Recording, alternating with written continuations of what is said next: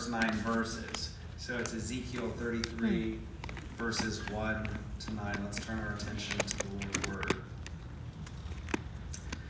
The word of the Lord came to me, Son of man, speak to your people and say to them, if I bring the sword upon a land, and the people of the land take a man from among them and make him their watchman, and if he sees the sword coming upon the land and blows the trumpet and warns the people, then if anyone who hears the sound of the trumpet does not take warning, and the sword comes and takes him away, his blood shall be upon his own head.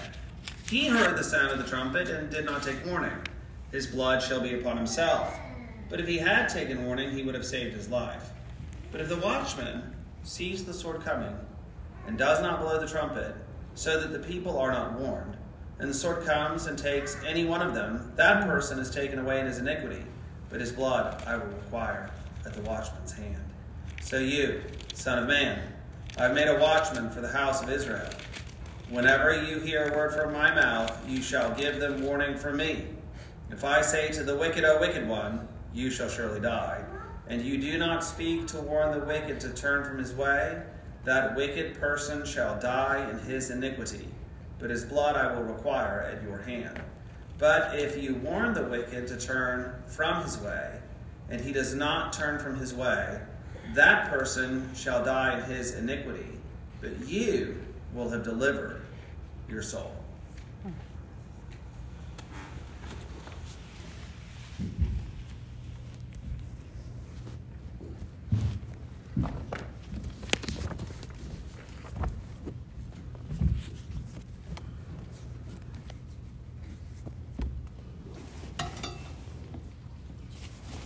You have this same commission of Ezekiel way back in chapter 3. I don't know if you remember that.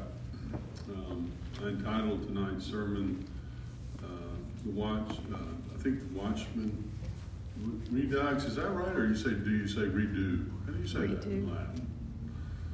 Redux? Yeah, okay. So it's at the core of who Ezekiel is, and tempting to go past it quickly. But it's a restatement of his call and what he was commissioned to do by God. And remarkably, much of his watchman time, almost immediately after he's given that, he's made made mute. Scholars debate, and you see that is lifted in the middle of this chapter. We'll get to that next Sunday morning. He's given his speech back. I am of the mind that his muteness was his everyday life. He couldn't speak unless he was given a direct word from the Lord. I believe that when he spoke prophetically, he spoke because he's commanded to speak. But scholars are different opinions about that. But it would have been a hard life to live. I suppose a watchman could warn with a siren or a horn or a bell or something in that day. Nonetheless, this was his commission. There are famous instances in history where watchmen have failed to warn. We're coming up on one of those this week. Some of you, how many of you know what December 7th, 1941 is? Well, that's most of you. Yep. Some of you have not heard of Pearl Harbor Day. Famously, the Japanese sneak attack on Pearl Harbor in Hawaii, December 7th, 1941, in which there was a complete failure to apprehend, whether scholars debate whether purposely or just by accident, to notice that the whole Japanese Navy was descending in a secret attack on our most advanced naval base in the Pacific that started us into World War II. It was as the president said in his speech, a day that will live in infamy. And when I grew up, it was a date that was imprinted in our minds because the remnants of that great war was still fresh in everybody's mind. It really shaped the generations. It still is, I believe, in our Uniform Code of Military Justice, that anyone who falls asleep on watch, whether in the Navy, the Air Force, Marines, Army, is subject to the death penalty. It is such a serious obligation to stand watch and to be observant of dangers that are impending. And we see that in the practical world, and this is certainly true in the spiritual realm, and that's why this is re-spoken and reiterated to Ezekiel. We have completed this long, difficult sections of God's condemnation of the surrounding nations of Judah. Now we return to the subject at hand, which is the impending judgment that is coming upon Judah because of her idolatrous rebellion against God. And Ezekiel is told, as the word of the Lord comes to him, Son of man, speak to your people and say to them. I think when he spoke prophetically, he was still speaking. Even in this very chapter, you see that his whole speech, I believe, is restored in verse, I think it's verse 27. Well, it's later on in this very chapter. I'm not sure we read it earlier today.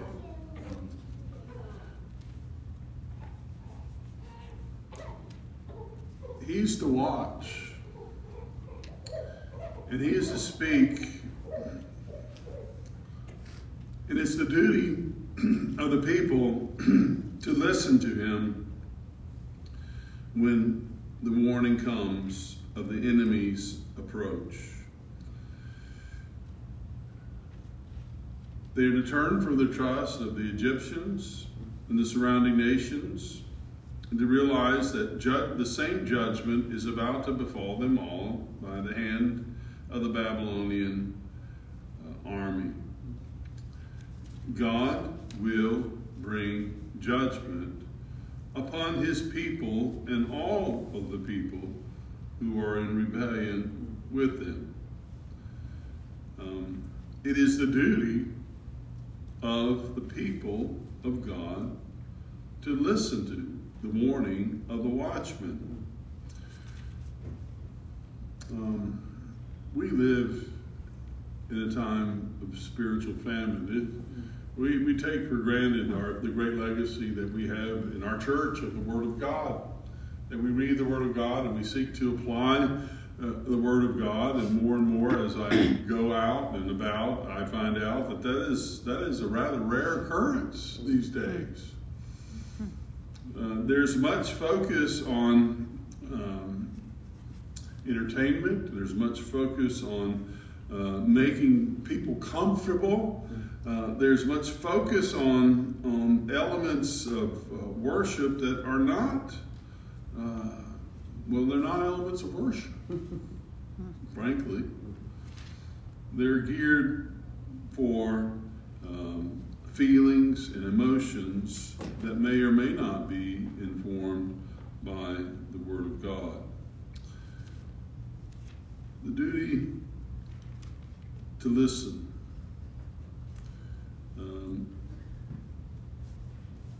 Listen to the warning. The warning here was the warning of becoming enemies to destroy God's people.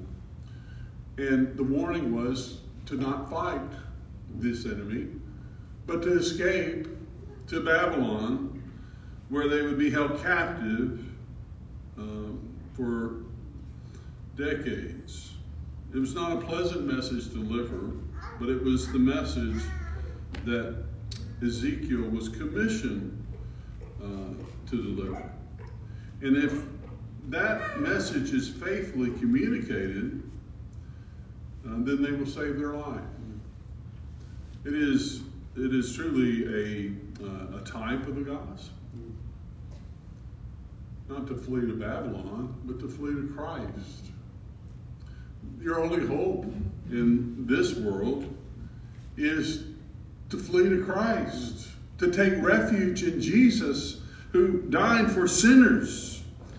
There is no hope in alliances, in foreign alliances with Egypt and other nations. There's no hope in wealth. There's no hope in familial relationships or any of the things that we hold dear. Your only hope is in the sovereign God who made everything, including a way to be restored to him through his offering of his Son.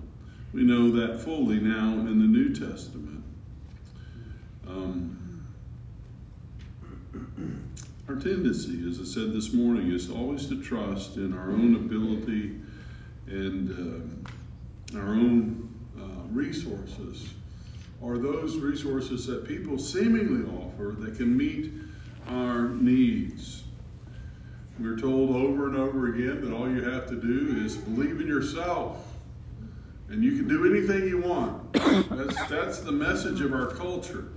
Well, the truth is, we can do nothing apart from the grace of God that pleases him. Our tendency is to look for our own source of salvation, and sometimes it's in the very gifts that God gives us. We take our comfort from God's provision. We take our comfort for his provision for our families. Our families, as precious as they are, a gift to us. So often this season makes us realize how ambivalent so many of those relationships truly are, and how unsatisfying they truly are in comparison to Christ. And there's a reason for that. It is the duty of the preacher to make it plain that our trust should be in nothing but God and his provision for us. And that's the whole point of God's judgment. This is Jay and I have remarked, and we don't mean to make light of the scripture, but Ezekiel is a hard book to preach from, because it's layer upon layer upon layer of God's judgment. And you repeat the same kind of judgments over and over, and it becomes wearisome. But it's been a soul-strengthening exercise for me to look again at what I put my trust in and what I tend to put my confidence in. And when I see those things stripped out of my life, as I so often do, to be reminded I don't need any of them apart from Christ. They're blessings. They can be blessings. But if I have Christ and his righteousness, then I have everything that I need.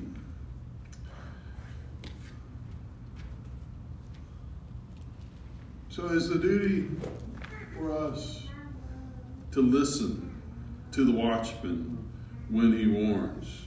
And in so doing, when we listen to the gospel message, we can be delivered.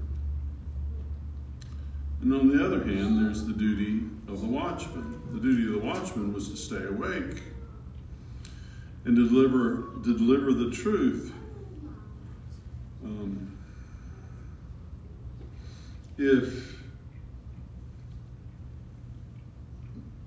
falling asleep on the watch is a capital crime in the Army, how much more is it a spiritual crime to not warn of the danger that is coming? I don't venture out from our little tribe very often, but when I do, I am often shocked at the lack of warning. There's a solemn danger that comes from not having placed your faith and trust in Christ alone. There's joy unspeakable in knowing that your sins are forgiven and that you've been delivered from death and hell forever. And there's actually real hope for your life if that's the case. But there's precious little emphasis on the reality of sin and your desperate need to repent and turn to put your trust in Christ alone. Our emphasis so often I see in the visible churches on what makes people feel good, and what makes people get along with each other, and certainly there's some wonderful principles. We want to be helpful, and we want to be sacrificial, and all those things flow from an understanding of or should flow from an understanding that we are forgiven. The job of the watchman is to see danger and say, danger is coming. The Babylonians are coming. They are fierce warriors. They will kill you if you do not submit to them. That was Ezekiel's job, to say the truth about what's coming. You will die if you fight them. If you resist them, you will be destroyed.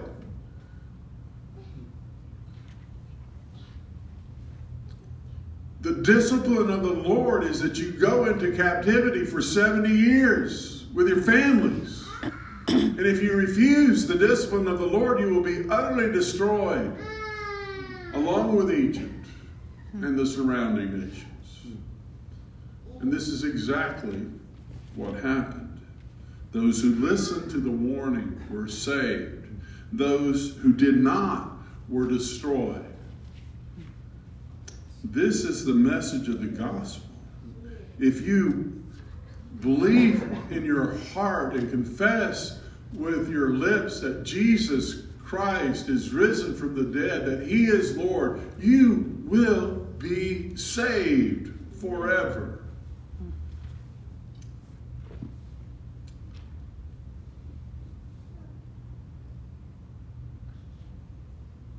That message is vital. And that message so often is missing. The Bible tells us that not many of us should become teachers, because those who do will incur a stricter judgment. After 40 years in the ministry, am beginning to learn what that means. The watchman's job is not to stand up and say, well, there's a tornado coming and you might want to get in your shelter. No, if you hear the siren, the tornado siren, you need to get in your safe place. Because if you don't get into your safe place, you're going to be swept away forever.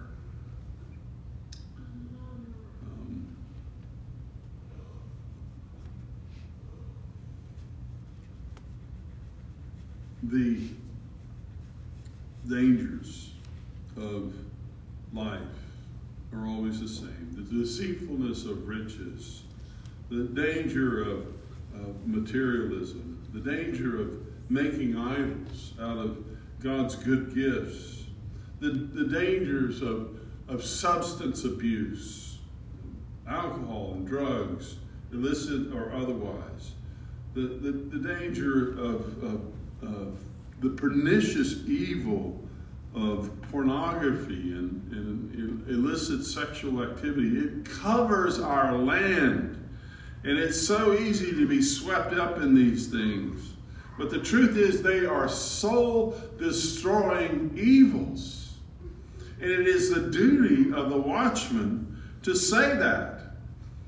And to say there is hope and there is deliverance and there is forgiveness and there is mercy with the Lord. He is a watchman for the house of Israel. And yet, so many did not listen to his warning. But he was appointed to that ministry. And he was called to it. So he did it. This is the difference when we do one of the main activities of our regional organization is to ensure the training and ordination of men who enter the ministry. And it is a rigorous, or should be a rigorous process. And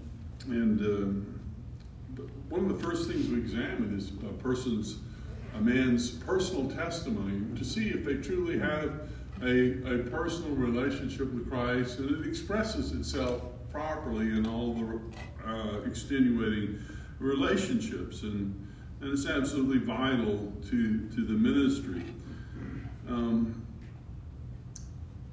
But then we talk about the call to ministry, and there's two aspects of a call to ministry. There's the internal sense that someone wants to be involved in ministering the Word of God, and then there is the outward call, which is sometimes hard to detect. The one that I've heard best explain it is Charles Spurgeon, who said about a call to ministry, if you can do anything else, you should. If you can do anything else, you should. But if you're called, you must be called to tell the truth and to speak it clearly and boldly. As we will see in the next chapter, so many of those who are called are not true shepherds. They are false shepherds. That was true in Ezekiel's day. It is true in our days. In my recent visit to take care of my mother in the nursing home, dear sainted lady, I've told this story many times, but when I was 13 years old, I thought I was called to the ministry. And my mother was very proud of that fact, still is, I think. And Mom, if you're listening, this is the story I tell all the time. But Mary Alice cornered me in the hallway of the nursing home that Mother was working in, the same one that she was in recently, by the way, which is really strange after 40 years being back there. But this is a different one. But her friend, my mother's aide that was helping her, was went to church with Mary Alice, and so we reconnected. I was able to talk to her on the phone after 40 years. Oh. She's 94 years old. Wow. Still going strong. But I'll never forget my mom was saying, my son's going to be a preacher, and I thought, I am? This is what she took her finger, very tall woman, and looked down at me and said, son, you make sure you is called, because some of them preachers weren't called, they just went. And that's the problem that we have. So many preachers aren't called, they just go, and they have notions. And they make it all about making people happy with them, which is impossible, by the way. Our job is to tell the truth and to speak it in boldness and in love. Because if we do not, there is this solemn warning that God will require it at our hands. The Apostle Paul knew this. He said he was able to say, I preach the gospel everywhere I've gone, and because of that I am innocent of the blood of every man. I'm sure he's drawing upon the message of Ezekiel here. We're not called to be popular. We're not called to get people to like us. We're called to tell the truth in love. And there's this great blessing, because not only will you deliver, though, those who hear you and listen to you, will they be delivered by the gospel You will be delivered. That's why we preached. People ask me sometimes, was I preaching to them? And my answer is always the same, no. Whenever I write a sermon, I preach it to myself. If it happens to hit you, it's because the same thing, it hit me hard.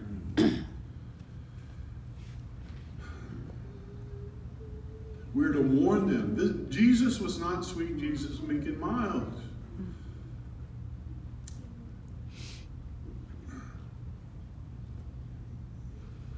When he saw the Pharisees and the Sadducees coming, and John the Baptist saw them coming to baptism, what did he say? He said, "You brood of vipers, who warned you to flee from the wrath of God?" He called them an adulterous, unbelieving generation. We must not think lightly of sin. We must recognize it when we are warned. We take in how many ways we break God's commandments. What is our response? The response should be that we are without hope, except in the saving, forgiving grace of God. And that's what we preach, that's what we proclaim, that's what we warn. To reject the message of God's mercy and to reject the message of his forgiving grace, then all day long he calls out to the wicked, "Come, return to me, and I'll forgive you, and I will restore you, and I will give you a new heart, and I will give you the ability to walk in my commandments." This brings life. We live in a culture of death. We live in a culture where the world sinks in on us and we look down at ourselves and our problems and look at things that have happened to us and the wrongs that have been done to us, and our tendency is to sink down in despair. When the truth of the gospel calls us to live far above that, and the joy of the victory that Christ has won for us. The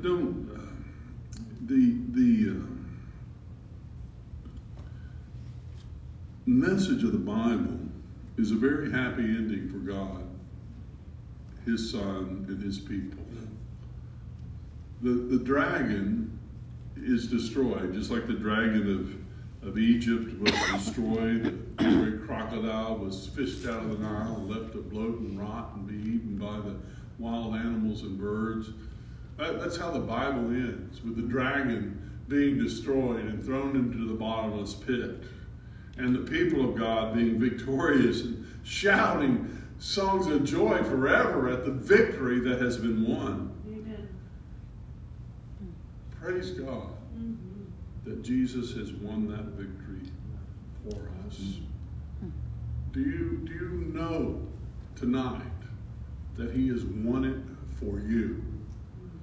And if you do, don't be sad, don't be depressed, don't look down.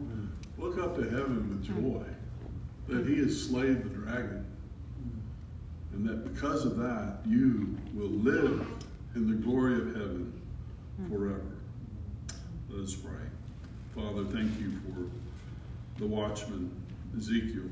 Thank you for the faithful watchmen who preach your word and tell the truth without compromise. May it be so always from this pulpit.